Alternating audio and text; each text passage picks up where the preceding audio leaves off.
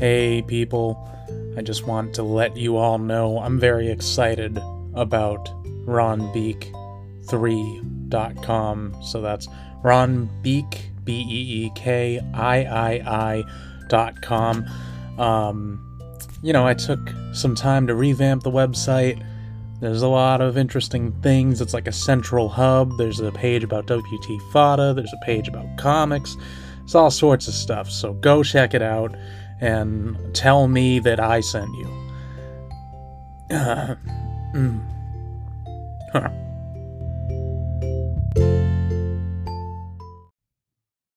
Hey guys, if you want to skip the off topic, I think you can jump ahead to about 33 and a half minutes into this podcast, and it should be relatively close to where we start talking about today's topic.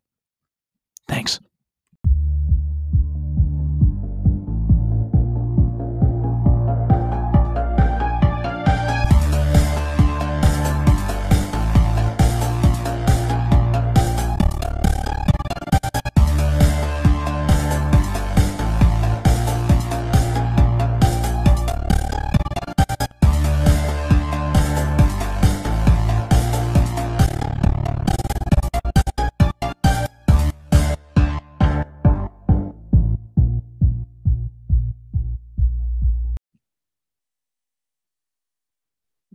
Ladies and gentlemen, welcome to WT Fada. That's what the fuck are we talking about? Remember, you've tried the rest, now you're trying the mediocrest podcast in the world.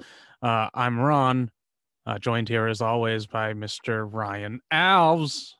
Hey. How you doing, man? Oh, pretty good. Finished this Batman book and the cover, working my way through back matter and some written stuff, which is surprisingly tedious, but still, a little bit of fun. And just trying to get myself together so that I can do this retreat in Ohio next week, and really just kind of conserving my energy and trying to stay away from people until then so I don't get sick. Yeah, true. Are you going to say hi to all of the listeners in Ohio? Because of course you have to go around and I'm sure they all know us. They're putting on a WT Fada parade for me when I get there. Is that true? Yeah. That's amazing. Yeah, so, why wasn't I really told about this? Forward to that.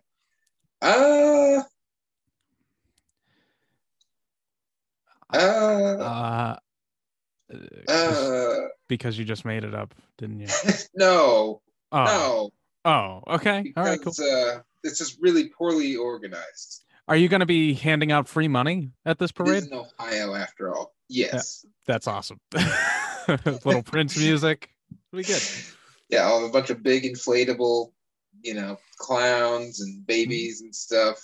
Awesome. And, hubba, hubba, hubba, money, money, money. Who do you trust? And I'll be here washing my tights. So yeah, the Batman book is done then, huh? Yeah, I mean, it's not done, but it's all penciled out, and I'm saving, inking it for when I'm at the retreat so that I can just crush it, and yeah, it looks awesome. It's the most mainstream looking book I've ever done, and that's cool. Which is weirdly ironic because Bane is very prominent and very naked in my book, and it reading a mainstream book with just a boner on every page is just tickling me fucking pink. And well, you're a man after Lee Bermejo's heart, Yeah, just gonna slap a dick right here, no big deal. Exactly. Issue 1. But slightly less tasteful than his applications, because it seemed like he was trying to not coyly throw it in there, but it's oh no, he's just naked and it's just a penis, and this is how it's lit. And it just so happened that he was in one of those panels, he's very close to the viewer. Yeah, you're just getting slapped in the face by it. But I think it would move the camera. You'd think maybe I'll put this someplace else, or just like tilt it, or just somewhere that isn't staring directly at the dom. You're looking right down the barrel of the thing. You're saying, I'm doing that, like turned up a couple notches, and I don't know. It's giving me a good feeling, just like getting into the next couple of projects when this one's in the can. Yeah. I'll send you some pages because some of them are just really, I don't know. I feel myself upgrading. Mm-hmm. Every page I finish, I'm like, oh wow, that was like better than the last one somehow, or like I figured something out on a panel or something. It's been a good couple of years for you and I obviously am not doing as much work as you, but I've been more satisfied with everything that I've been doing too. Hell yeah. It's been a couple good years. Yeah, no, it's really I don't know. I'm starting to, I don't know, get used to being an adult artist, in quotes, or just like start to find my routine that I'm like comfortable with, and like be able to like work it into like my daily life a little more, and just the like habit of working as much as I have for as long as I have been is finally starting to coalesce into like work that I'm, a little more psyched about as I'm making it. Yeah. I wonder if I'm doing things wrong sometimes, because I'm getting like weird kind of like despair often, and I'm trying to figure out how to like where that's coming from and what to do different, but it's not really happening. I'm a little bit, I kind of just work and work and work, so like the idea of like fitting it into like my normal life, it's like I don't even feel like I have a normal life. Somebody asked me the other day, what do you do to like have fun? And I said I was like completely stumped. I couldn't come up with anything. The closest thing where I feel alive is like the show, and that's like, this is the closest that I feel to being like, yeah. And then it's like, I end the recording, and then it's like I just commence, like it's my tomb again, and I just lie here until the next recording. Back into the Yeah, just right into the, yeah. It's like a very Nosferatu way to live. And I don't know what the solution is. I've been trying to figure out if I need to have like I think I need to like add something to the routine, but I have no idea what. I can't figure it out. It's not good. Yeah, I mean, I don't know. The thing that I try, like for me anyway, for like my personal evasion of, the great darkness or whatever, is like I'll be like working my way through like one or like two comics courses somewhere that'll be, that'll have like daily exercises or sketches or something like that. And Right. I'll always like fall off schedule and just like, go through the I don't know, the stages of mourning of being like, oh, I'm late. It's been a couple of days. I guess I'll just wait until tomorrow. And then it's been like 3 weeks and I'm still like, man, it's been 3 weeks. I should really get back to doing that thing, but I'm going to start this one and I'll do one for this one and then I'll jump back to that one. And it's just like, I don't know. I think keeping me busy, keeping my brain busy or like just occupied tends to at least help me consume time in the day that I can feel sort of like satisfied about, and without having to do much like work or anything. But yeah, I don't know. It's it's a I don't think it's a thing that ever really happens. I think it's just finding ways to operate with that tucked away somewhere enough so that you can do something else. Yeah. I just sort of I don't know. I feel like I've like run aground or something and I can't figure out exactly what's going on. I don't know why, but it's definitely been a much more difficult period uh than I've experienced in the past. And I don't know if part of it is like seasonal depression.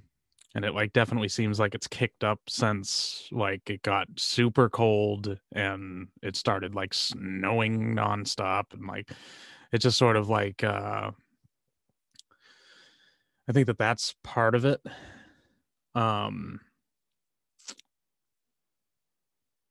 but yeah, I don't know. I feel like I keep myself fairly busy, but it's like my attempts to do things lately are getting like squashed by just feeling a little bit off, you know, and it's not great. But I also kind of like, you know, I I kind of, when I'm writing, um what I'm drawn to with writing is like oftentimes kind of like probing the darkness a little bit. And I think like sometimes you walk away from that feeling a little bit muddy, you know, and it's like difficult to like clean it off and kind of move on from it because you feel like you've just seen too much or something. I think that's part of it.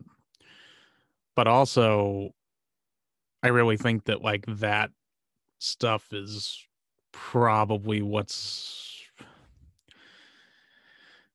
like I can write funny and I can write happy, but I feel like the dark stuff is the stuff that people are probably going to be the most like whoa about. Whenever I have a really good idea, it's usually like about a villain or something, or about some horror story, or those are the ones that I feel like, all right, like that's great. But it's like to get those things, I have to like like go way deeper than maybe is healthy for me. Yeah. I mean, what if you like took the dark stuff and then like tried to spin it into a joke with dark stuff laden in, you know? Sort of like try to write a thing that's maybe like happy or funny or something that has really jarring but well executed, tonal shifts to just like Yeah. the way it generally happens. Yeah. But and then like be able to stick that landing to maybe back to happy or like into a joke or Hmm. something. Yeah. There's got to be a way to like kind of assimilate all of the different things that I can do into like one place. Yeah, or Um even just the act of attempting that and seeing what you get. yeah. Yeah. Right now I'm working on the pencils for the second punishment book. Um Sick.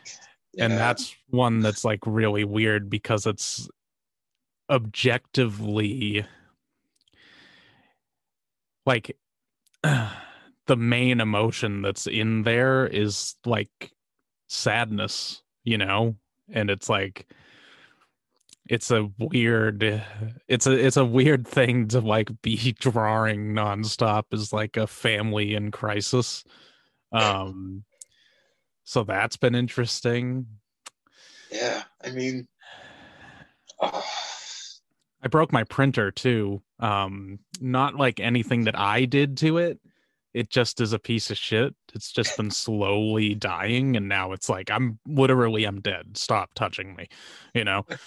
And now I have to get a new printer, because that's a very crucial part of this whole endeavor that I managed to print like 6 more pages, so I'm not going to worry about it until like I'm done with those. Um, but it's probably going to be fairly quickly that happens. And then looking at printers, I'm like, oh, well, here's like a wide format printer. And it's like, but it doesn't have a scanner. And I don't really want to have two printers, like one that's a scanner and one that's like the printer that I have won't print now, but it still has a big scan bed that I can use. But I kind of don't want to have two gigantic pieces of equipment, you know? Like I would like to Yeah. get a new printer with the scan bed and everything. Um, I mean, can you like sell the old one as a scanner or something? maybe. I mean, fuck, do you want it? Do you have how big's your scanner? I don't have one anymore. Okay. I had to like the one that I was using was like a photocopier, like a standing photocopying machine that my stepdad had in the office. So I was able to just like scan and print Right. black and white shit just all day. Yeah. I miss it. I mean, you can have this one if you want. I'll give it to you. How big is the scan bed? Like 12 by 18, 13 by 19 or something. Yeah. What? Yeah, it's How huge. big is it? It's like that Okay, big. oh, so it's not like a standing like Staples copy machine. No, no. Okay. And I mean, it still can handle scanning. It can still do that. Yeah. But Oh as yeah. far as printing, I mean, you might be able to find somebody to look at it. And maybe they can Yeah. figure out how to get it to work. But Yeah. I mean, all yeah, I really just need a scanner. right. Yeah, there you I go. go to Staples now. All right, cool. So I'll give it to you and you just give me like $2,000. It's fine. We can go from there. Oh sure. Um, Yeah. Totally. yeah. But But so yeah, I'm in the process of trying to figure out what I want and what I need there. yeah. Um, I don't know. Just a lot of stuff like not sitting great right now, you know? I don't know why I go through like cycles where shit gets like this. But I mean, I think like a dopamine hit of getting like we get the Batman coming out soon, that'll help a little bit, give me something to be like, "Whoa, that's exciting." And then like once this book starts coming together, that'll be really cool. Um I mean, it's there. Like those outlines, or I guess my like digital pencils mhm. were like they're rough, but like it's there. You Yeah, know, oh yeah. Yeah. It's where really fun. So, I mean, if there's people listening that don't know what Ryan and I do, it's like with the two punishment books, um, we basically, I think how it started was I wrote that script and then I was so excited about it that I was like, I obviously want to work with you on it, but I don't want to not have a hand in the art. Like I wanted to be involved in that because I was really excited.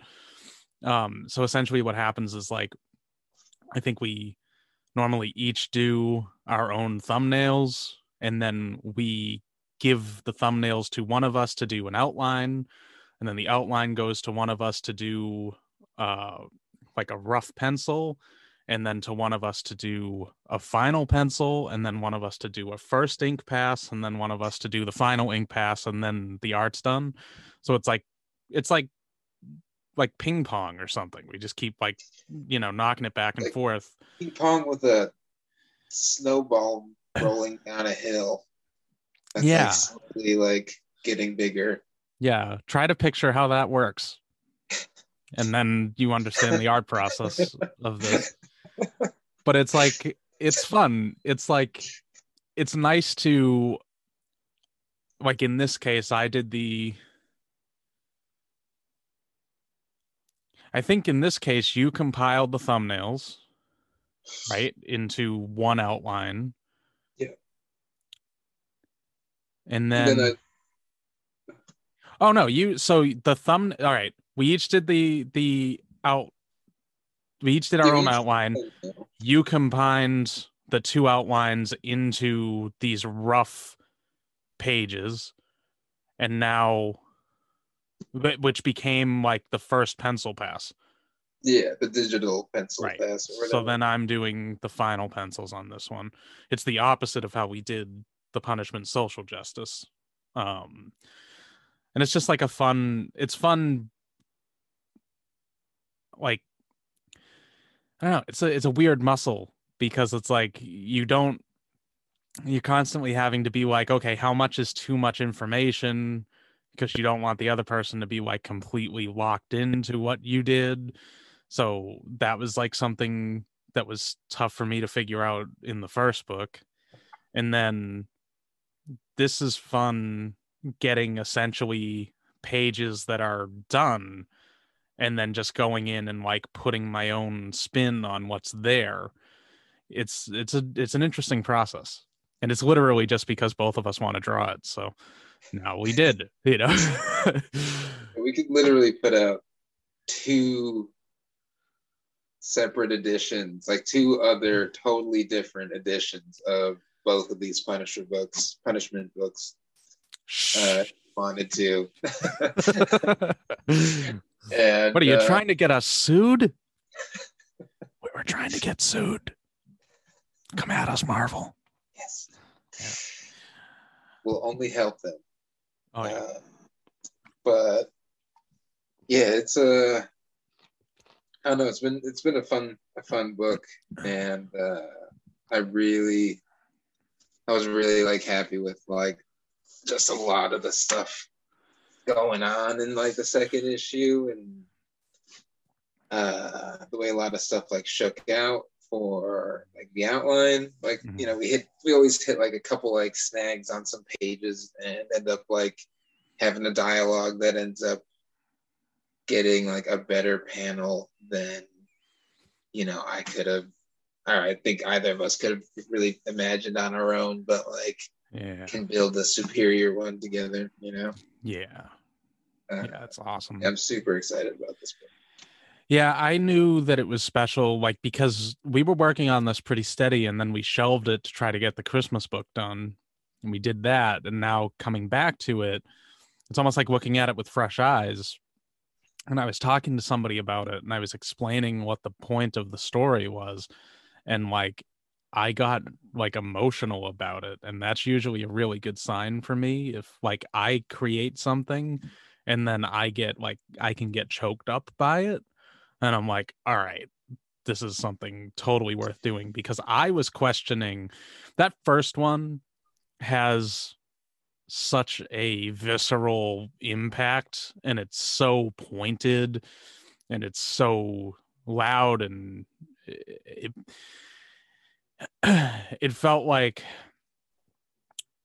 you know, in my mind by comparison I was constantly like being like, well, some people have said that they wanted another one and like so we're doing that for that reason and I was sort of like I wonder if it's worthy of being like a follow-up and like is it good or anything and I was kind of like on the fence and you've to your credit have kind of kept the faith and been like no it's good and I was sort of questioning it and but having that moment of like explaining sort of what the unnamed vigilante character is kind of experiencing in this book, it was like, oh shit, like this actually is for anybody who's a fan of this character that we just created in the first issue, that's loved that character for the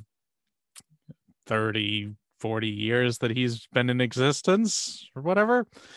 Like it is it feels fresh. It feels like something that hasn't been done with them before, and it feels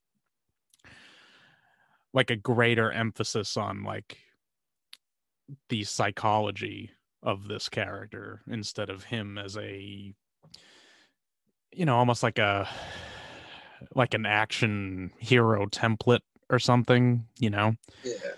No, we're definitely like clearing the air because you get that action hero template thing in our first issue with Mhm. some, deeper emotional undertones. And this one, like the action has already happened.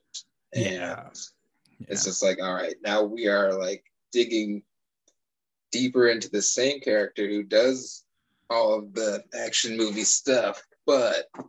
with like much sadder motivations. And, Yeah, like, this one is there's a really, and I don't feel like I've heard anybody point it out or anything, but there's a very conscious decision in the artwork of the first book, which is that if you look at the character's hands, he actually is wearing his wedding ring still, um, while he's carrying out vengeance for the loss of, his family, his wife.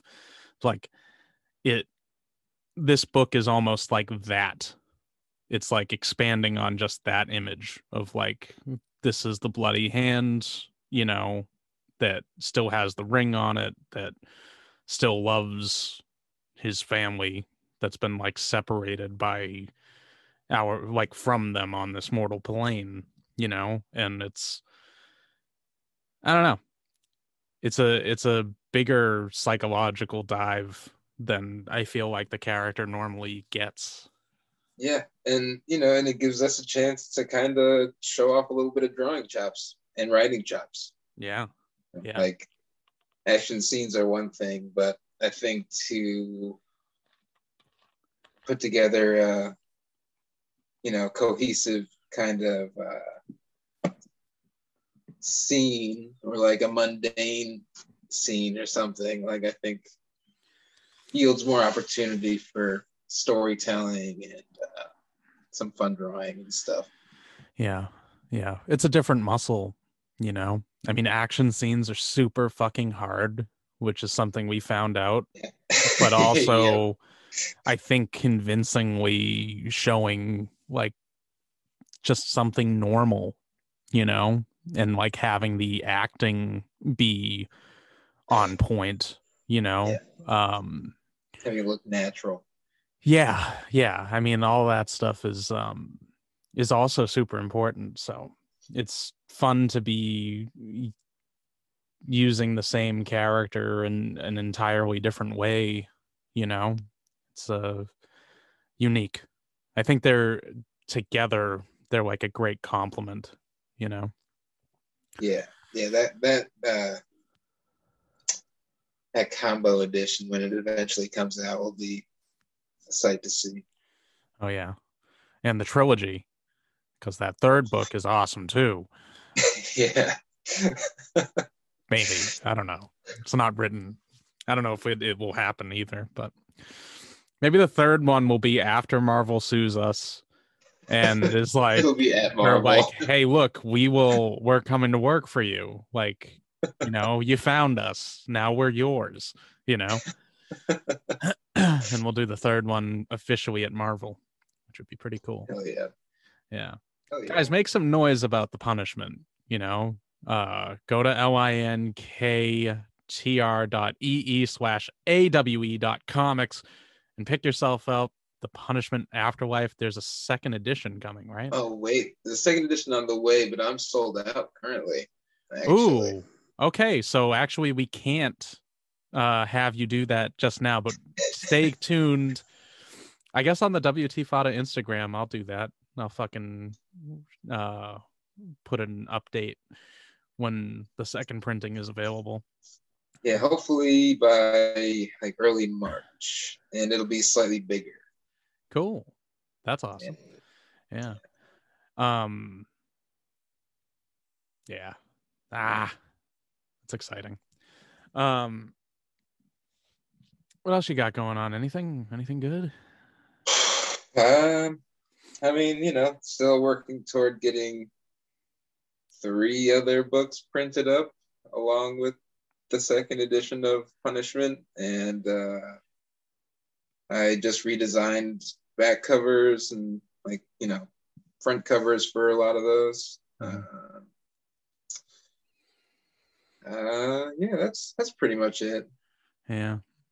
Besides this trip is hopefully going to be all the dopamine I need for like the rest of my life. So just hoping it's a real good time. Yeah. I yeah, I mean, I think that that's going to be really cool for you. You know, you're not going to be on a couple of these shows. Yeah. Well, I'll Oh, be taking a brief sabbatical brief sabbatical. the from the 6th to the 15th. Yeah, I think it works out that you're going to miss Batman and Robin and Batman Begins and possibly The Dark Knight, Oh, maybe. shit. But we'll push that one to Wednesday that week so that you can, well, I'll see if we can push that one to Wednesday that week Yeah. so that I mean, you can join in. don't hold it up on my account. Yeah. I'm sure I've already talked about the latter Batman movies enough on here to get enough of an idea of how I feel about them across. I feel like I feel like you and I have done a really good job of not turning this into just a Batman podcast because I mean, there's always that chance, and I feel like we've shown remarkable restraint. Um, Yeah. I mean, I'm following your lead, and I figured, we didn't want to do a full on Batman podcast, but would pretty much just talk about Batman most episodes anyway. So he's gonna come up. I'm into He's always gonna come up. I feel like if we started talking about it's a twofold thing. Either if we started talking about Batman nonstop on this show, our ideas about Batman would get shared, and then either an established comic book artist or something or writer would like by chance hear this show and be like, that's a great idea, and then it would hit print without us, or like people in charge would by chance maybe hear this show and be like, we gotta hire these guys. But I feel like the risk is like neck and neck with the reward, and I'm like, I think Yeah. we'll just keep our mouths shut about Batman. Yeah. Yeah, that's a good idea. I have to like edit out some of the conversation that we had about Phantasm the other night because I got too excited.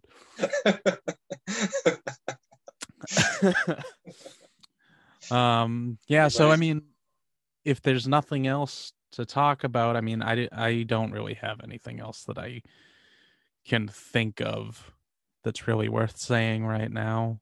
So maybe we just throw to commercial and then come back and we'll talk about the best worst Batman movie instead of the worst Batman movie, which is next week. Yeah. Oh, yeah, let's do it. All right.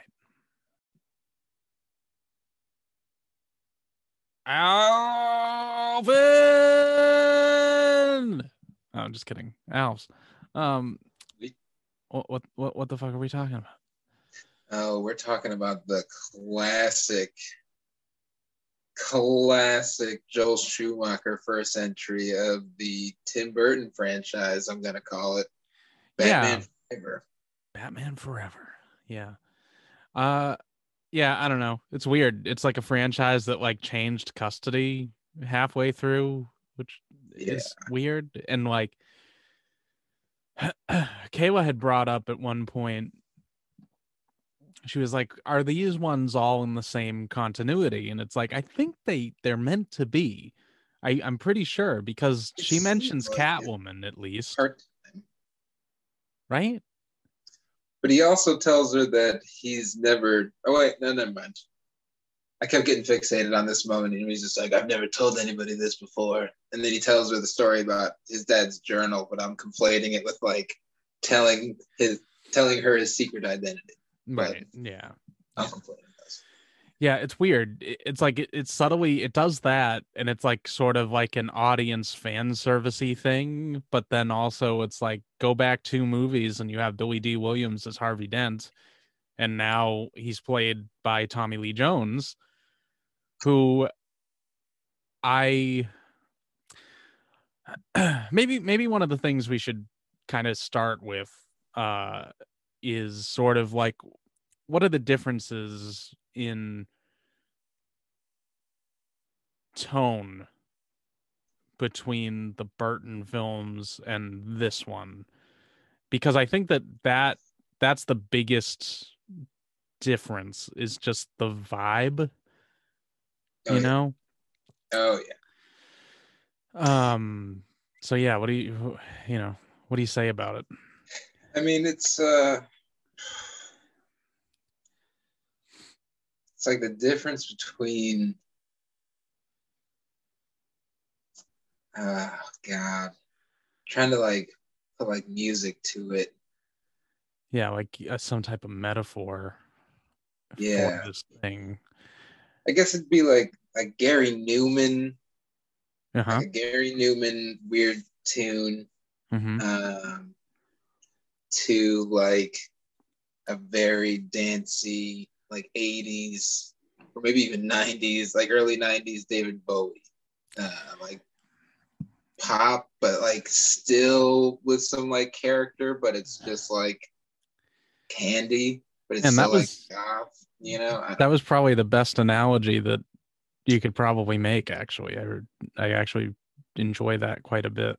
It kind of sums it up well, because it's like, I don't know, Burton's movies are so gothic, and they're so, you know, they're very dark and they're very bleak kind of vibes and everything. And, there's darkness in this movie, but it's very contrasted with neon and super bright, splashy colors. yeah. Um, and like, this is the first time that like the villains, Kayla was talking last week about, it was like Joker and then Penguin and Catwoman. Everyone is like white, like, just super pale. And like, this is the first time that you start to see like non-neutral colors. I guess nah, the Joker had it, but I guess from Batman Returns, ostensibly, like, it just leaves you feeling like you watched a black and white film, you Yeah. know? And like, this is so 180 degrees running in the opposite direction, I think, based on, because the story goes that after Batman Returns and after Tim Burton crafted a story in which essentially, people like his target audience of like young kids. I mean, really, that's what you're thinking, right? It's like, at that point, I don't think people were like totally understanding how dark comic books can get. I don't think people were totally understanding. I mean, they still sometimes don't, because that's Yeah. where you hear like mothers getting mad, like, I took my child to see Deadpool, and like, this is horrible, like, isn't this for kids? And it's like, no, it's not. Like, it, just stop, it was rated R, don't take your Just kid to because see it's it. a comic doesn't mean it's for children. At all. Yeah, like, I don't know, it's so fucking ridiculous, but like, it's like, they Tim Burton made a dark Batman movie in which children were going to be drowned in raw sewage, and uh, a lot of parents were upset, a lot of children were disturbed, and I guess when Tim Burton went like to have the sit down meeting about what's the third one going to be, he always tells the story that he was like halfway through the meeting, and then he started like looking around the room, and he started like reading the room for the first time, and he stopped and he was like, "You don't want me to make this, do you?" And they were like, "No." And then he was like, "Okay, cool, like, all set." And he just was like, I don't need to do a third Batman, I'm fine. And he kind of like walked. He's still a producer on Batman Forever, but Yeah. this movie, in terms of tone, in terms of maybe more overt humor and like silliness, it's all designed in an effort to run away from that bleak reputation that Batman Returns had, to hopefully rope in a bigger audience and maybe please more people. Um, that being said, I don't feel like this movie is toothless, you know? which I think sometimes is. I feel like that's what Batman and Robin gets kind of lampooned for, and I think Batman Forever gets unfairly kind of roped in with that. Yeah, it's just because it's not a Tim Burton Batman movie, so they're like, oh, Joe Schumacher. Yeah, yeah. I mean, it's weird. Is like Schumacher. He's an interesting guy. He's a strange kind of case because it's like you watch Batman and Robin and that's your impression of him, but it's like he also did 8 millimeter, 8 millimeters, and Falling Down. It's like these movies are very dark, you know, and very disturbing, and like 8 millimeter, like I often kind of look at it as like some type of spiritual sequel to Seven. You know, it has like a number in the title and it's like the next one in succession. So the proper trilogy is Seven, 8 millimeter, and then that Italian flick Nine is the third one. And it has nothing to do thematically with the first two. Yeah, no, it's like a total, it's like, I don't know, the third one doesn't, it just feels like they really just changed course in an uncomfortable way. It didn't really follow any of the themes that they set up in the first two. Well, that's kind of what they did here.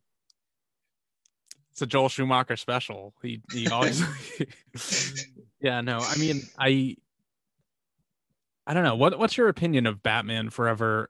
This is an interesting case because there's also a better movie on the cutting room floor that we're going to have to talk about. But yeah, the theatrical cut, what do you think? The movie itself, you know, upon revisiting it,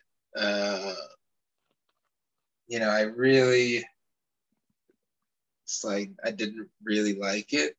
You know, there were like bits that I liked, and the fact that it was, you know, very Adam Westy was like fun.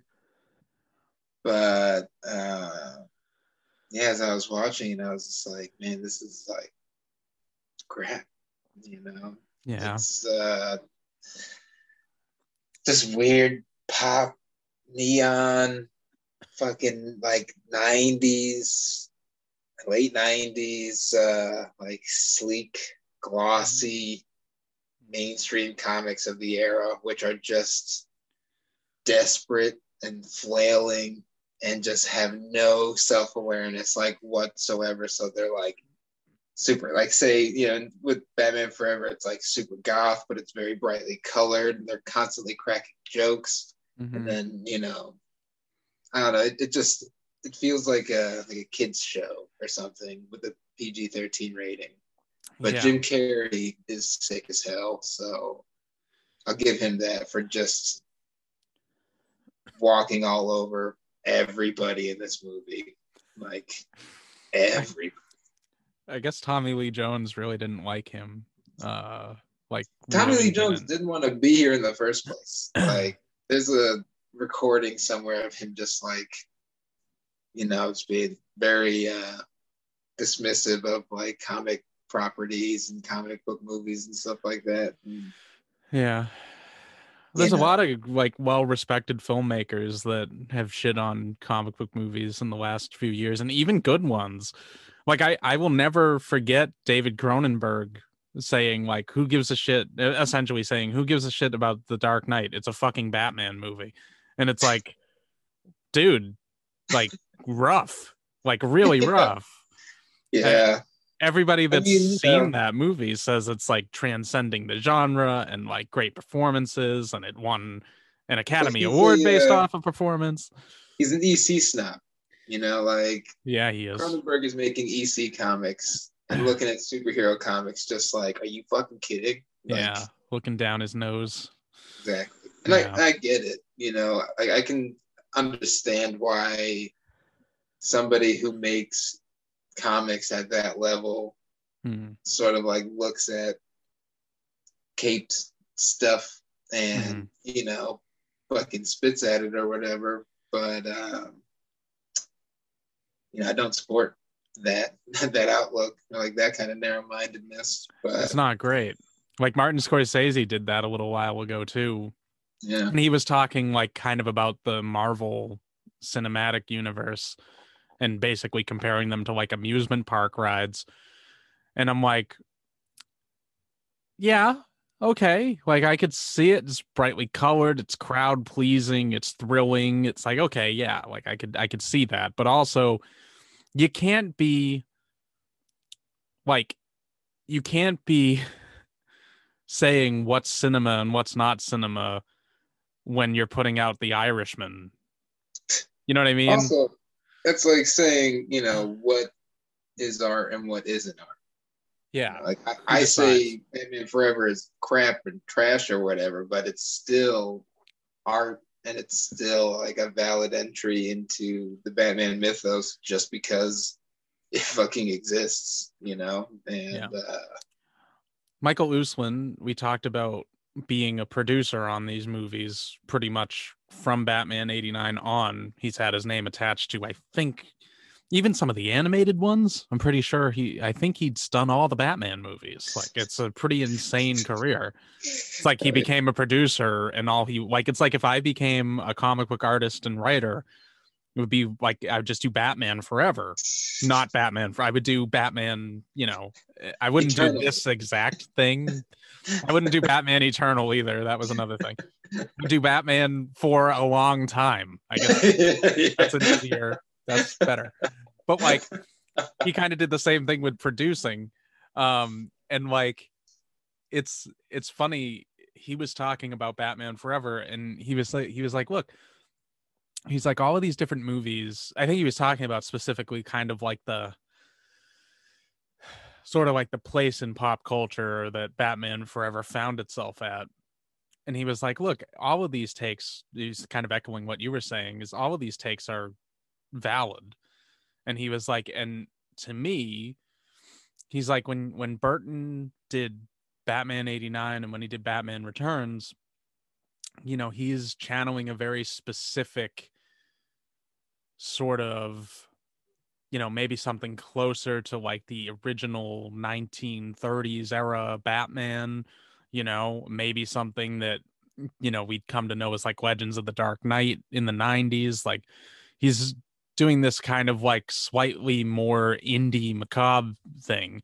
And then you have somebody like Nolan show up and he starts making his movies, and it's like you got a little bit of Year One, you got a little bit of The Long Halloween. It's like it's a little bit more, it's a little bit less of the kind of like monthly titles. It's more like he's doing like the Batman graphic novel treatments, more so, a little bit more thoughtful, a little less, and like what he said about Batman Forever really rang true. He's like, to me, I watch Batman Forever and I see something that is, stylistically, it's maybe stylistically in a different vein, but he was like, I think it's the 1950s Batman comics, just a little bit, splashier visuals and stuff. And, when he said that, I started thinking about it and I'm like, yeah, I get that vibe off of it. And here's the question that it made me think of is like, would, like, and I'm not saying this as a joke. I'm asking a legitimate question, but like, there's like images of Batman fighting on a gigantic keyboard, like a typewriter, Yeah.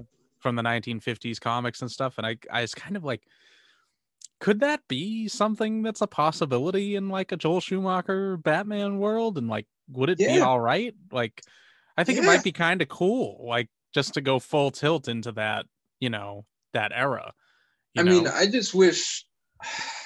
I wish that it wasn't in the Tim Burton verse. Like, I Mm-hmm. think it's. I don't know. It's a weird kind of synthesis to make when you're looking at a streamlined Keaton suit or Burton suit, really, that's like all black and Yeah. like very dark, Yeah. and applying it to Schumacher's like Adam Westian philosophies inside that universe, and it's just like, it's a weird mashup. Yeah. Like if Val Kilmer's suit had like bright blue fucking like glow streaks or something in it, so it matched like the Batmobile or something. That could be neat, but like, Huh. it was just like a weird look. Yeah.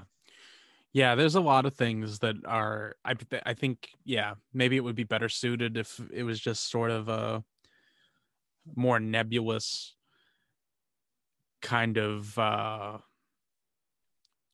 because it's a weird middle ground that they find themselves at where it's like, yeah, well, it's a completely different Batman and like Harvey Dent's a different guy, but like Chase Meridian's going to talk about Catwoman and Pat Hingle and Michael Goff will be reprising their roles as Commissioner Gordon and Alfred, and it's like, okay, why though? It's like a weird kind of like, this is the exact vibe that we're going to get after Flashpoint, where it's like all of a sudden Michael Keaton's Batman and it's like, but he's in the DCEU Gotham, and you know what I mean? It's going to be the same thing where it's like, what is this? Like this feels strange.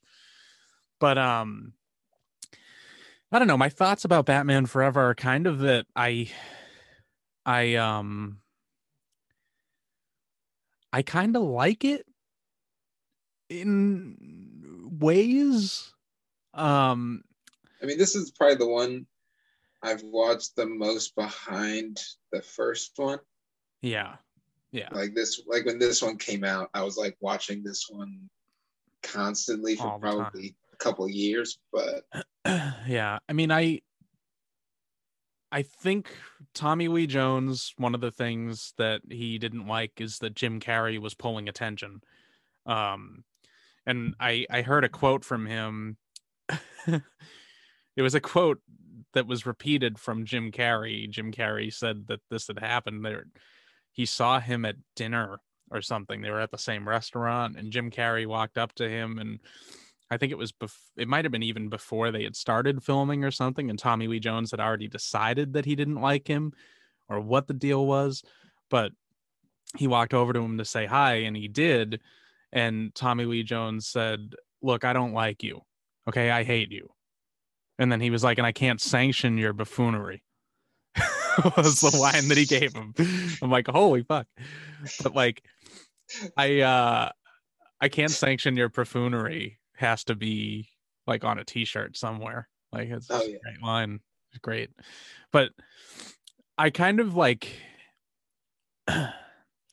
my thoughts on like the cast. I feel like I do think Tommy Lee Jones is an interesting pick for Two-Face,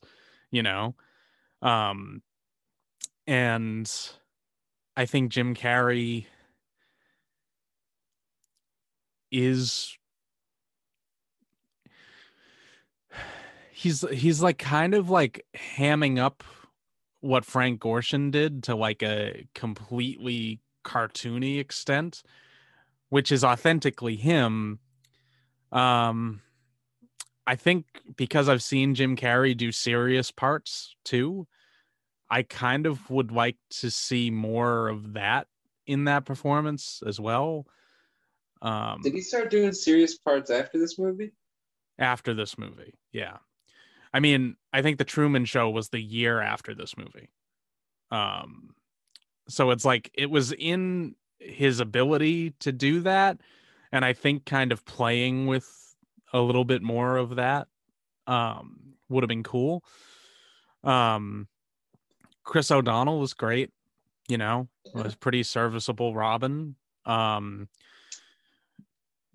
Kidman doesn't have that much to do. She's fine. Obviously, Michael Goff, Pat Hingle, totally good. Val Kilmer's Batman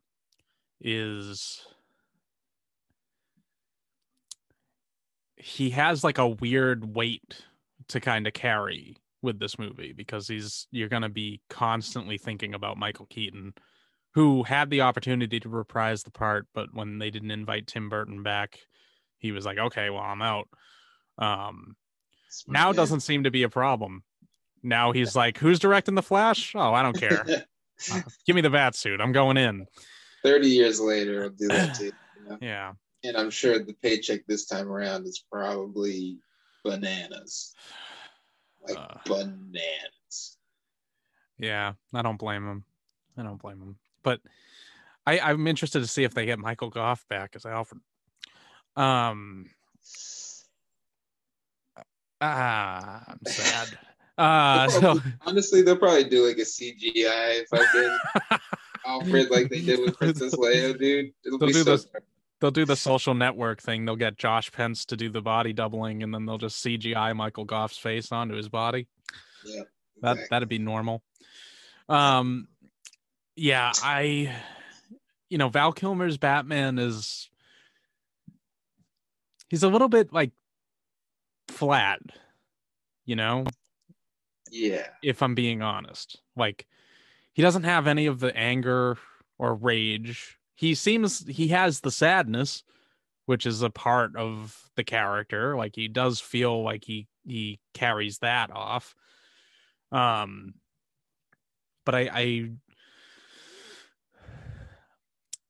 he's sort he just kind of it's an ironic thing because he, like I said, he's kind of flat, almost two-dimensional, but he is in the first Batman movie, and I know that this is going to seem, and some people might get mad about this, but in my opinion, this is the first Batman movie that really starts to look at the psychology of Bruce Wayne with more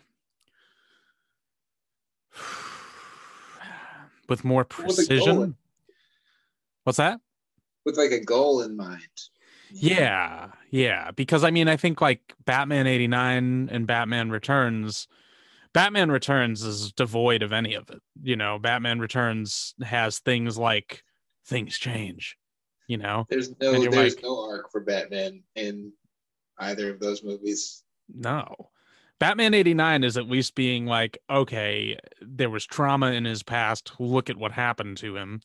You know, this is who he is now. And this is like, it has some pointed dialogue about, you know, I'm the only one that can stop him.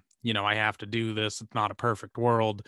It's like it gets into like the obsessiveness of Batman and like what he's after and that it's unattainable. And that's almost kind of the tragedy of Batman as a character, and that's great. But, Batman Returns does these weird sort of like Batman Returns is a movie that's filled with like half finished thoughts, you know? Like just the idea of like the Penguin and his conversation, you know, ending with him repeating the Penguin's line, like things change. It's like that doesn't go anywhere. Like that literally doesn't go anywhere.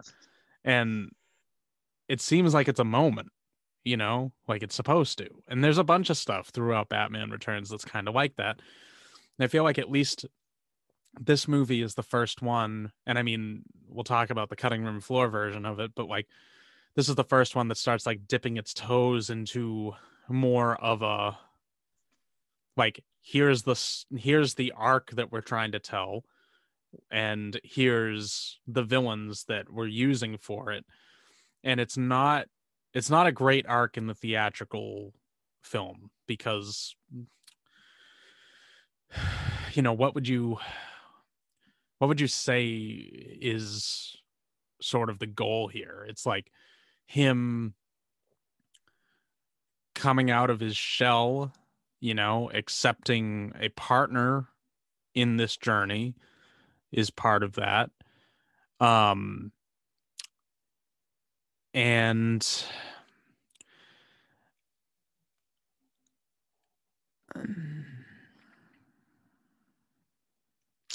yeah, I don't know. There's not really much to it in the theatrical, right? Yeah, I mean, Chase talks about, you know, what crime he must have committed to kind of put this penance on himself. Right. I feel like that's like some of the first time they kind of talk about the guilt Yeah. that he feels for watching his parents die. Yeah, like survivor's guilt or something. Yeah, and His yeah, I mean, outside of resolution, that, it's like the what? I was going to say his resolution at the end of the movie, talking with the Riddler tries to make him choose, who's going to live, who's going to die. And Batman saves both of the people, and each of them representing a different aspect of Bruce's life. So Chase Meridian is, Bruce Wayne's kind of girlfriend at the time of the movie and sort of like his normal everyday life. Dick Grayson becoming a symbol for Batman and this vigilante journey. And that's really the only bit of information that gets given in the theatrical cut is those two, and then Batman saving them both, and then having the conversation about I'm both Bruce Wayne and Batman, you know, and It reads very flat, like yeah, without the context of the dream coming to fruition. Read stuff. yes. So why don't we talk about that then? Because I think that part of the reason that I like Batman Forever is because I know that other stuff. Yeah. Um, it's like there's a scene in this movie where Bruce is finally opening up to Chase and he's talking about his father's journal that he found. And it's really just padding the runtime in that scene. Like it really is just sort of like, okay, well, we're showing Two-Face and the Riddler approaching the Wayne Manor, you know, um, and like it doesn't really do anything in the structure of the theatrical film. It's just like he found his father's red journal and he has the line, I realized that my father would never write in it again. And that is like what sets in the theatrical version Bruce being like, oh my God, and like running out of the funeral and crying and crashing down into the cave, falling forever. Okay, fine. But like the Schumacher cut that people are actually like kind of starting to be like, let's release it, let's see it.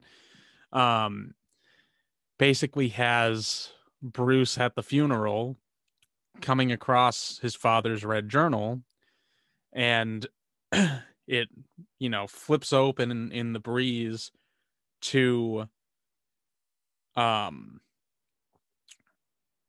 to this entry, and he starts reading it, and basically where it gets to is that um Bruce is adamant about going into the city to see a movie, and I don't want to disappoint him. So that's what we're going to do tonight.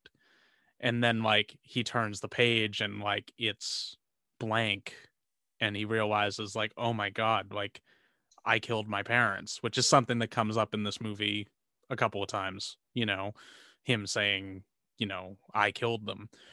It's like something he's been carrying all this time. So like he closes the book, he runs out into the night, he falls down into the cave, gets attacked by a bat. And that's where it's been left, you know? And he's kind of lived his entire life with this thought in the back of his head that like if I hadn't have been a spoiled little rich kid and if I hadn't forced them into the city, then they wouldn't have been killed. So at the end of the movie, after the Batcave gets destroyed, Bruce is having like a crisis and is kind of unsure about who he is anymore. And Alfred kind of coaxes him to go back to where it started, go back to the deepest part of the cave. And Bruce does.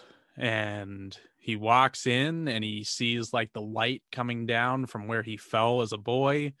Um, and then he notices something sticking out of the dirt and he realizes that, oh my God, it's my father's journal. Like I left it down here this entire time.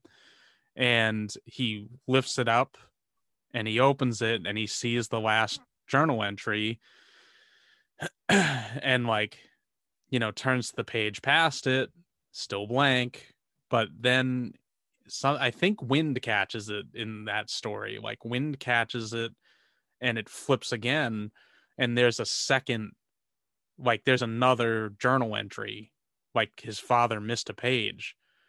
And in that journal entry, it describes how I did have to disappoint Bruce.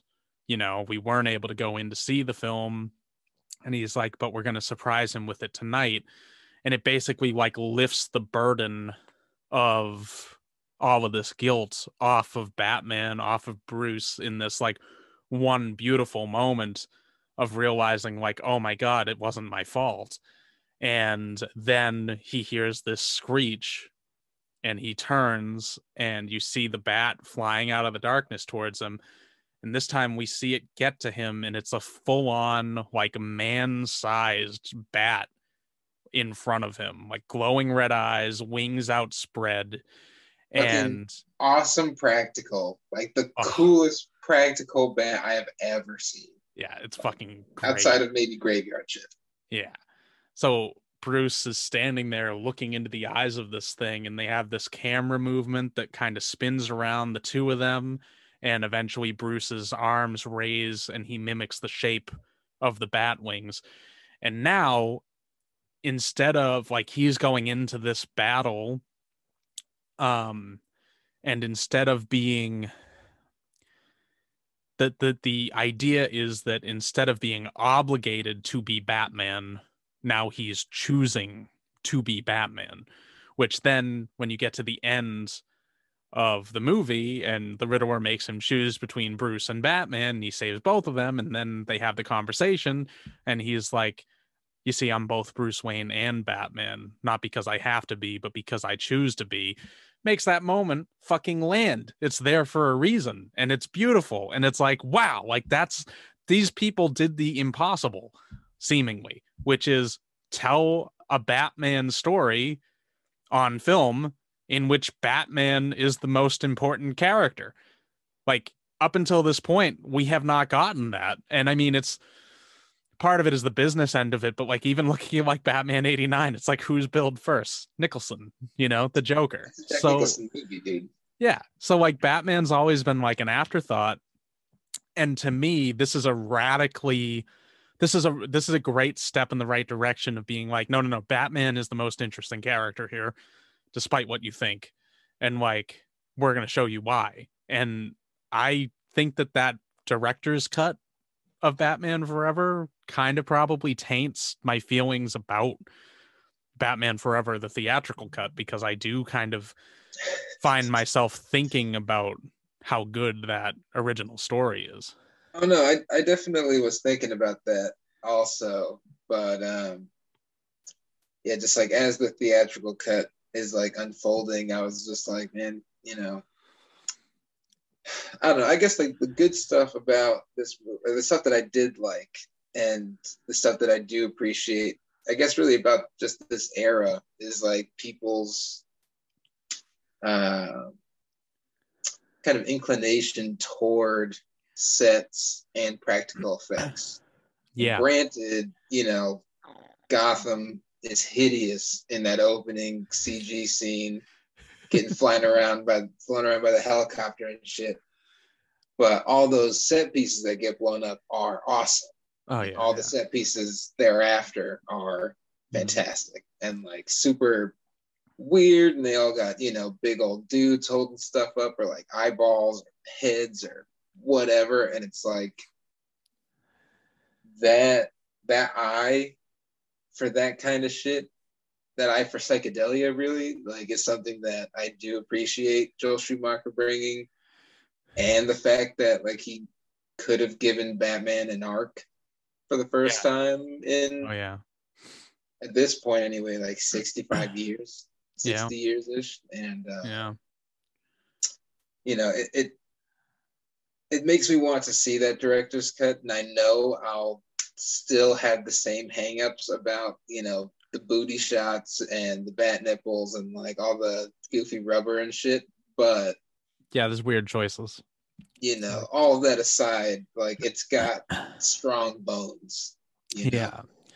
Well, I think like it's funny. I've been watching the statues in these movies, knowing that this is where we're going, and like it's really funny that like Batman 89 has like one modestly sized bronze statue, and then the second movie is like, here are these two gigantic stone giants that are, you know, they're you know, they're about 3 stories tall, and they're like pulling back on this big lever, and it's like, oh, okay, like, yeah, I mean, it's a little bit gaudy, but it's not crazy. Now it's like they're full on like skyscraper sized men like holding up things, and it's like, it's just weird. And like the next movie, I think they get bigger because like, Yeah. fuck it, there's a car chase on an arm at one point. Yeah. You're like, who built this city? Like, getting huger by the fucking. They're Titans. You watch Attack on Titan? Yeah, exactly. Yeah, I mean, I will say that I vaguely like them. It's even though I seem they're strange, like it's an interesting design choice, yeah, when done right, and you know, he definitely went a little heavy-handed with it, but it's I don't know, it's a look that I don't hate, you know. Yeah, I do, however, I don't like the weird. They couldn't have come up with any other design for the statue in the bay.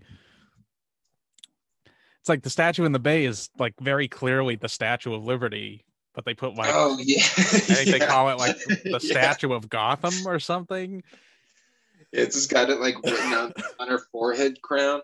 Like, dude, yeah, it's very strange to me, and I'm like, I don't know.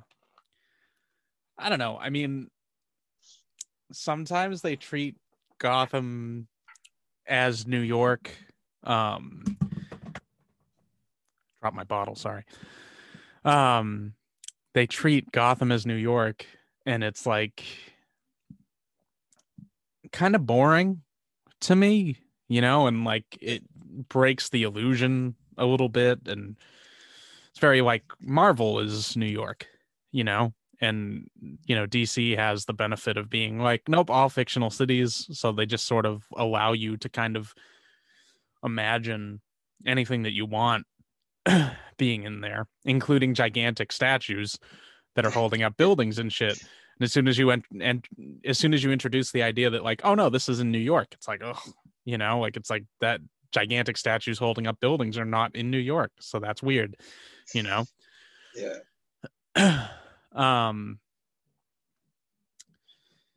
Yeah, I mean,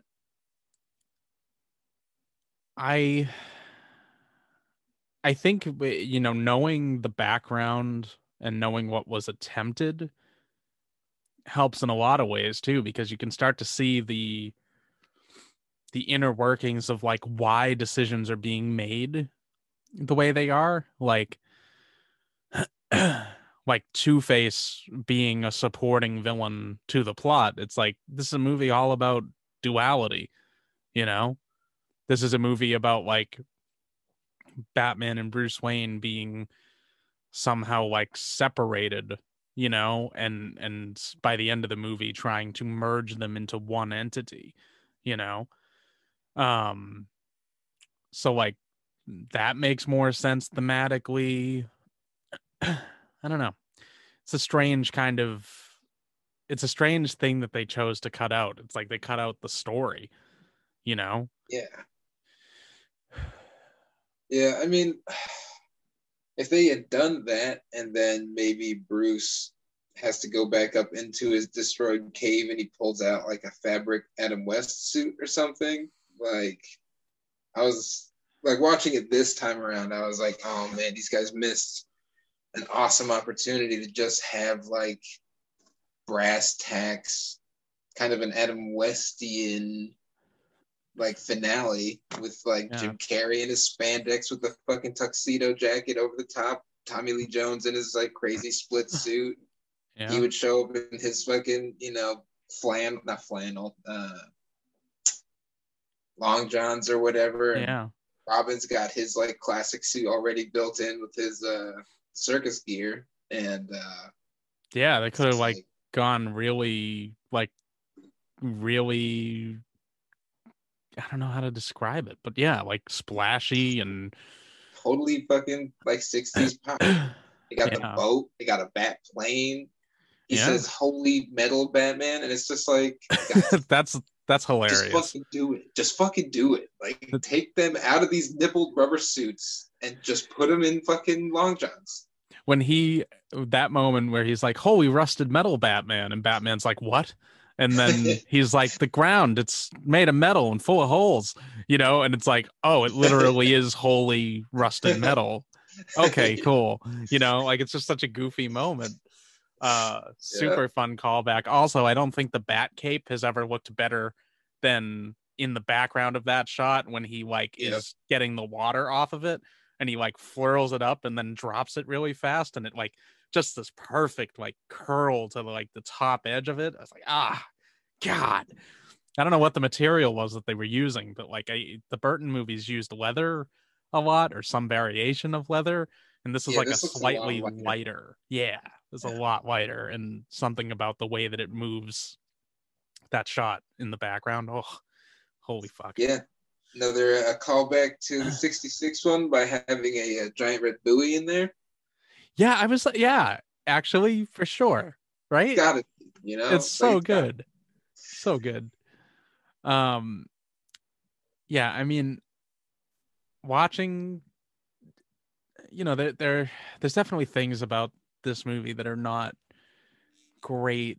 I mean, and there's things about this movie that are kind of like unfortunately having to live, like we talked about in the shadow of the Burton movies that came before them. So like they changed the Batmobile and it's like this black and neon electric blue color.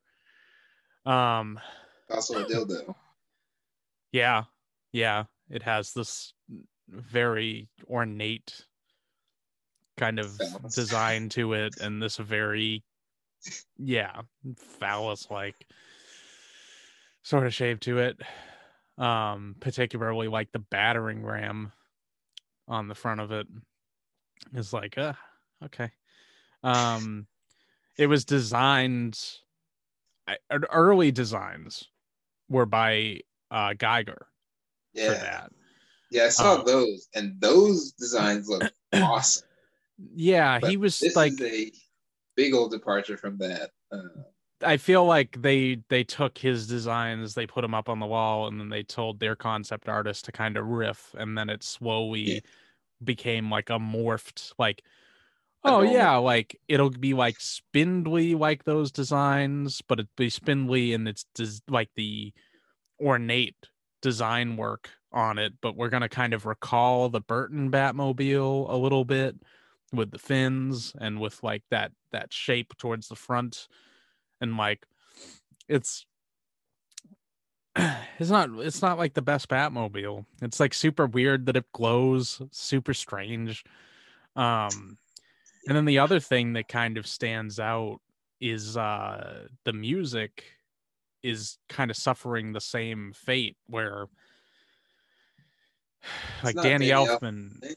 Elfman, no, actually I actually heard the guy talking about it at one point a long time ago.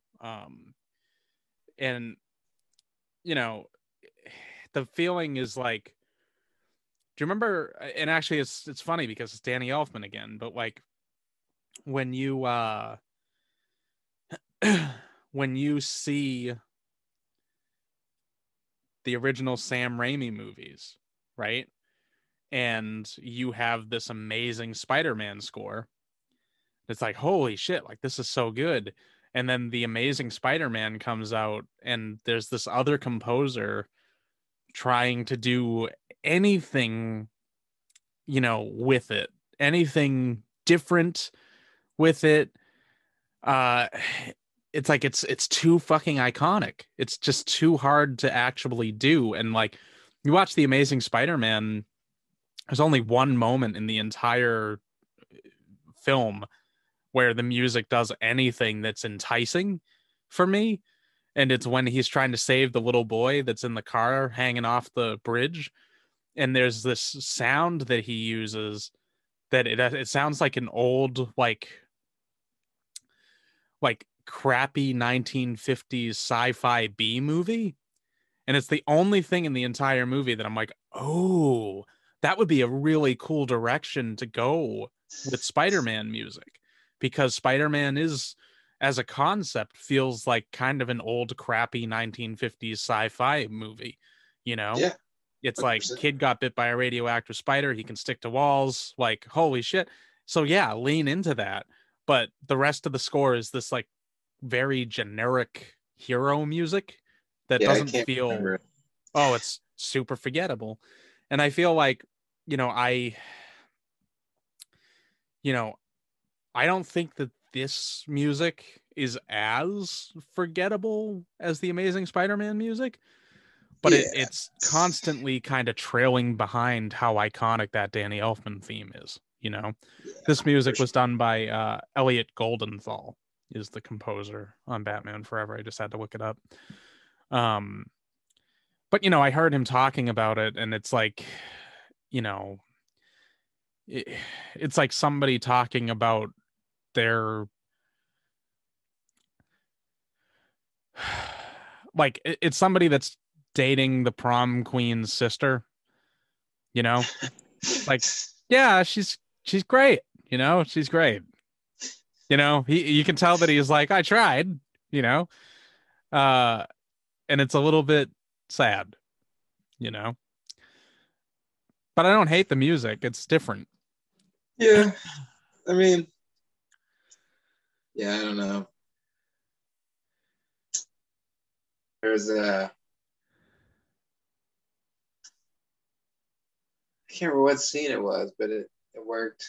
It's like the first time, I guess. Well, no, that's not true either. I was gonna say it's like the first time like pop songs have been integrated, but Prince literally did the first soundtrack.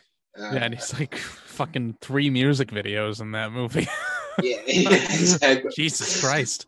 And the second one has considerably less of that, but Yeah. this one has, a lot. Or not a lot, but Offspring's in there. Yeah.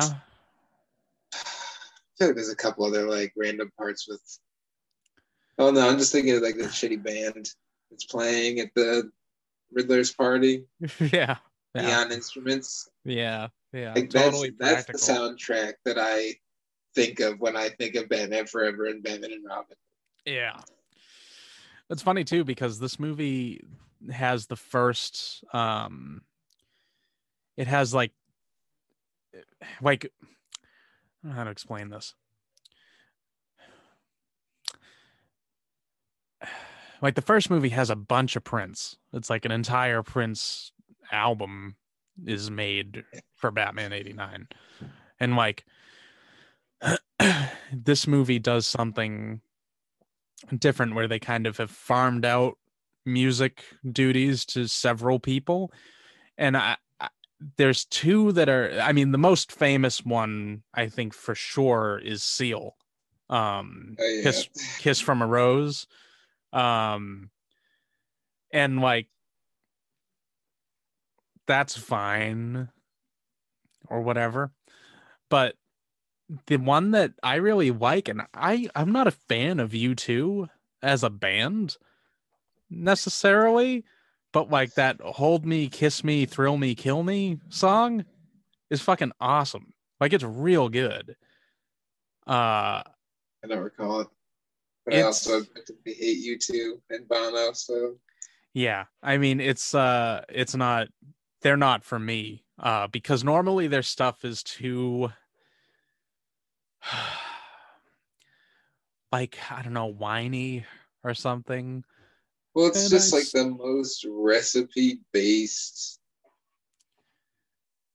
rock and roll, quote unquote, alternative music out there. I did like their cover of Hands, Shoulders, Knees and Toes though. That was great. Um but most of the time U2's not for me. But this song for this movie is pretty awesome. I highly recommend everybody, if you're listening to this on Spotify, when the episode's over, go check out the Hold Me, Kiss Me, Thrill Me, Kill Me. Pretty good song.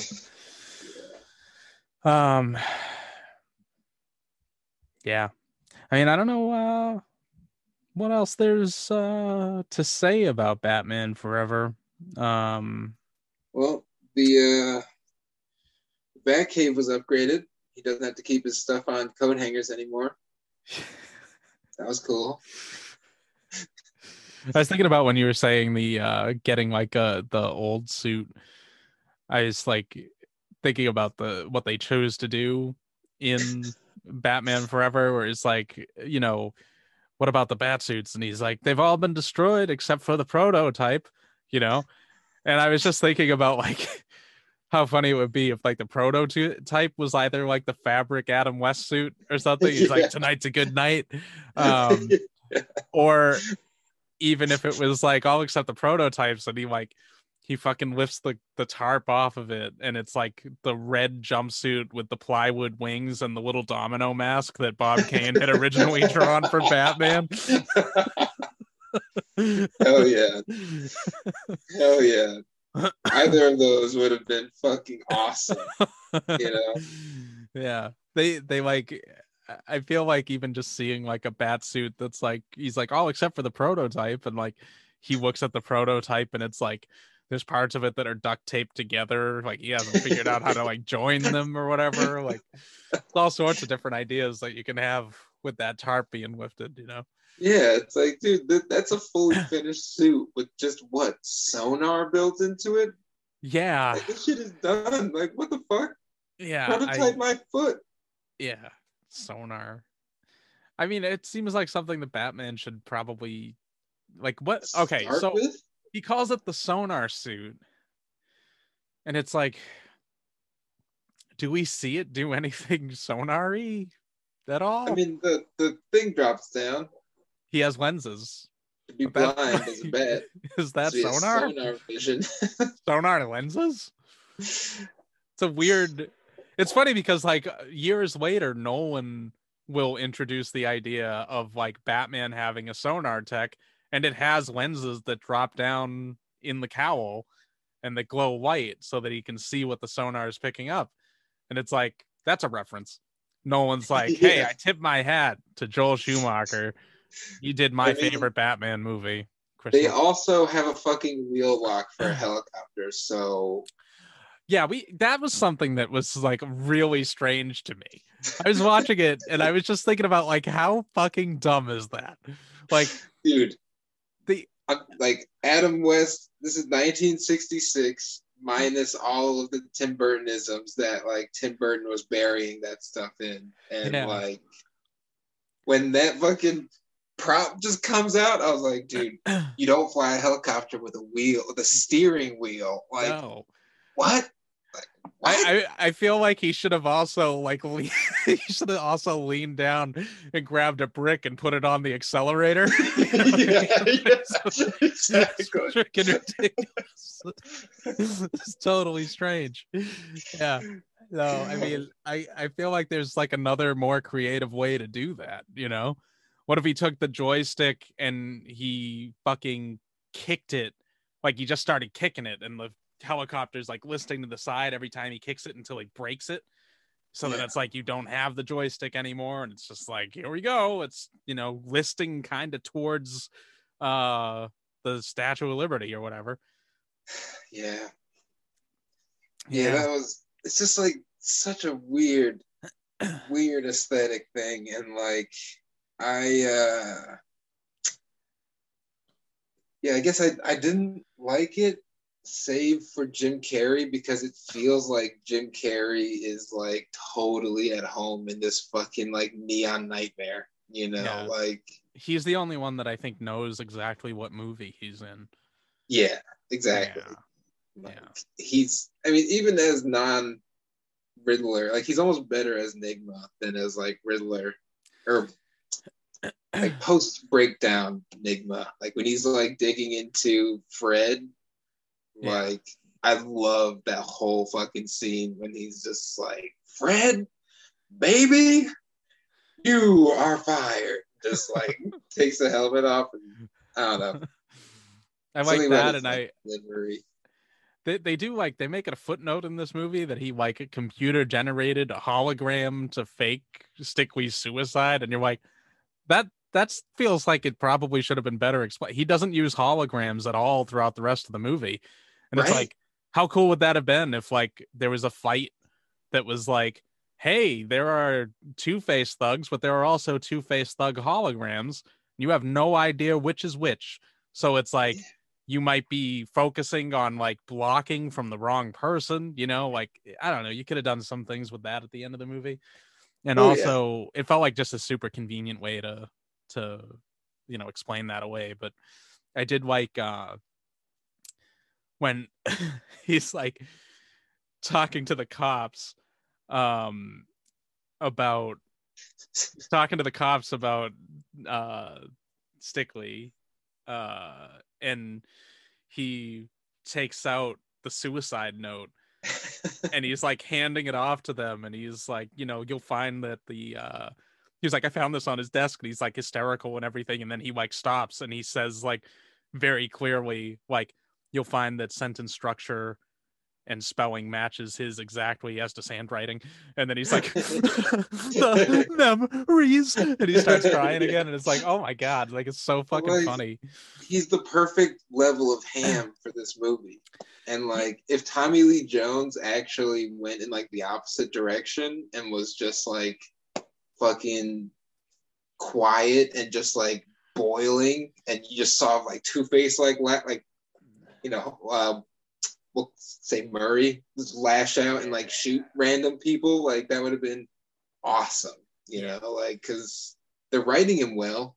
So, you know, a lot of wheeze and we're of two minds about the whole thing. And like, if he just wasn't, you know, trying to echo Jim Carrey's like zaniness, I feel like you could have gotten something like interesting. And instead, you just get everybody going like, well, Jim Carrey's having a good time. It seems to be working. So I guess I should try that too, huh? Like, that's Yeah. what you want, right? It's like, no, you just need like one. There's like one dude to do that. Yeah. That's it. A classic kind of comedy duo is there's the, you know, the goofy oddball and the straight man. And it's Yeah. like, you just need a Two-Face to be. And like Tommy Lee Jones is a great choice for that. If you wanted to do like kind of a grim, sort of darker take on Two-Face comparatively to the Riddler, like Tommy Lee Jones makes a lot of sense, but like he gets swept up in trying to basically pull the same amount of audience attention, and it's annoying. It's like everything is up to 11, and it's like might want a little bit more subtlety. The Yeah. biggest moment where it's like, you know, when Batman's talking to the Riddler at the end of the movie, and he's like, you know, this has nothing to do with them, you know, it's this is between you and me. And then Two-Face steps out of the shadows and he's like, Harvey's like, and me. And then Murray's like, and me. And you're like, okay, like Jesus Christ, dude. Yeah, dude. It's like he's playing Cesar Romero's Joker, like instead of Murray on Well, half.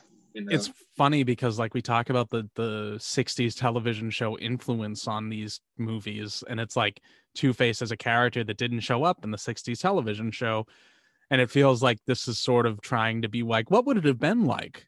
And it's like you know, have you seen the 66 comic version of Two-Face?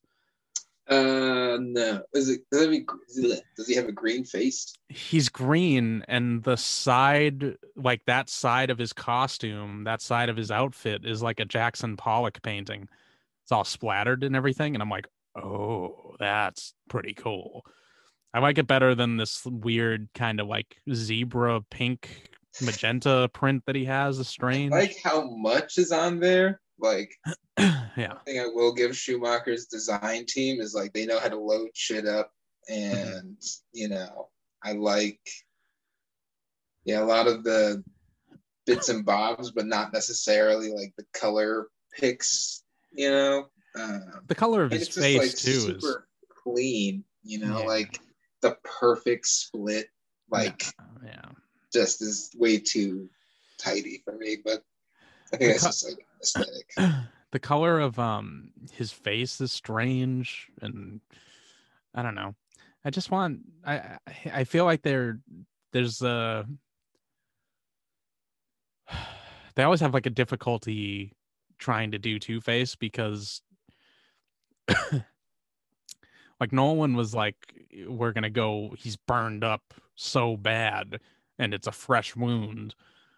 But the problem is like if you start to really extrapolate out like Harvey is somebody that was burned with acid, and it's like you're worried about designing that because you don't want to be offensive to people, you know, to people who have been burned that way. It's a tough design challenge. And I think it's I think the Nolan way to do it made the most sense. It was like very interesting and, you know, still felt like a burn victim. This literally looks like a man in face paint. It looks like a prosthetic. It looks like exactly what it is, you know? Yeah. I often wonder what Billy D. Williams would have looked like, what direction they would have gone. Yeah. I wonder. I mean, even if they did this, it would have looked sick. Could have. Yeah. I mean, I picture Billy D. He shows up in the Batman Lego movie as Two-Face. Yeah. Briefly. Yeah. I feel like I picture Billy D. Williams as Two-Face being that blue color, like the animated series. Yeah. That's what's in my head. I don't know if that's what they would do. Knowing Burton, he would probably be white on that side, right? Something like that. I mean, it'd be Max Schreck. Yeah. Like he always just does like we said before, like pale villains. So it makes sense if it's like one side is Billy D. Williams and then the other side is like super pale, lifeless, maybe grayish kind of. I don't know. Could have been cool. Tim Burton wanted Mickey Dolenz from the Monkees to play the Riddler. Yeah. Weird. All right. Yeah. I guess they also asked Robin Williams if he would play the Riddler. And I got clarification. I think I brought it up on the 89 podcast, but I'm basically Robin Williams like campaigned for the part of the Joker. And then they were like, all right, we think we're going to go with you. And he was like, oh my God, this is so exciting. I can't wait. And then they went to Jack Nicholson and they were like, Robin Williams says he's going to do it. And Jack Nicholson was like, hold on. I want to do it. And then they were like, oh yeah, we're going to go with Jack. Sorry, Robin. So I guess when they got around to Batman Forever, his name came up for the Riddler and they went to ask him if he would do it. And he was like, no. I mean, you told me that I was going to be the Joker. Like, for all I know, you'll cast me, you'll tell me I got the part, and then you'll replace me with fucking Jim Carrey or something. And he said, I'm going to not be involved with this, you know? Exactly. But he would have given a great performance as the Riddler, too. Like, he's got... I mean, I'm curious to see what his Joker would have been like. Yeah. I mean, either of those characters. Also, when he was older, before he passed away, I had a brief thought of like, ooh, Hugo Strange. Like, if they ever use Hugo Strange in a movie, Robin Williams is the guy. Because he can play learned, and he can also play crazed, and he can play creepy, and it's like, he would have been a really good Hugo, you know? Yeah. He's so convincing as a good guy. You know, like you could easily see him being like, I'm just here to help. You know, I'm just trying to make sure that everyone gets the treatment that they need while he's in the meantime being, you know, obsessed with Batman. And, you know, I don't know. Could have been pretty cool. But anyways, yeah, I mean, I think that's pretty much it on Batman Forever. I don't have much else to say. It was a weird one. And it's only going to get weirder until Chris Nolan shows up. Yeah, I mean, it's funny, like, this is like the shape of things to come, you know?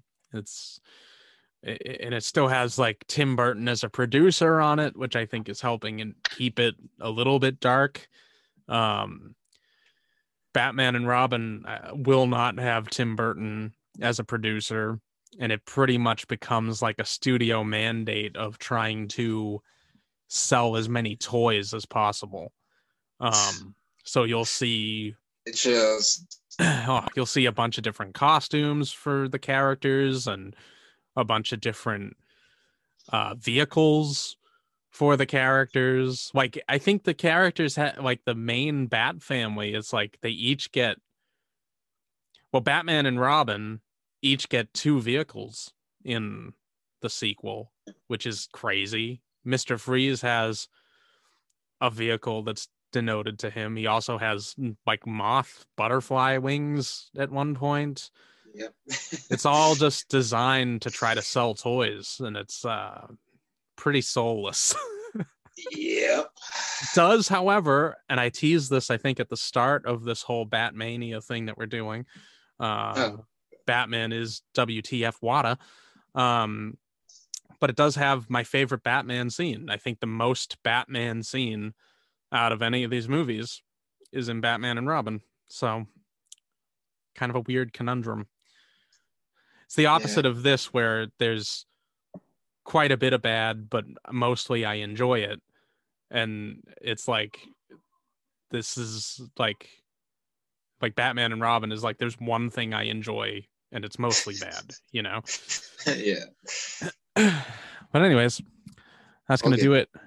What's that? We'll get there. Yeah, we'll get there. But anyways, that's going to do it for this edition of WT Fodder. If you made it this far, you're a trooper, and we love you. Thank you for listening. Peace. Peace.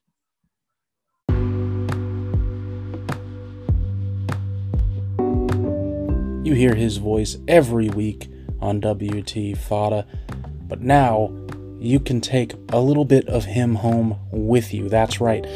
Simply go to linktr.ee/awe.comics and you'll find links to all of Mr. Ryan Alves' magnificent work. Everything from his bubblegum maelstroms to his mustache Batmans and beyond. Go check it out. Go pick yourself up a couple of books.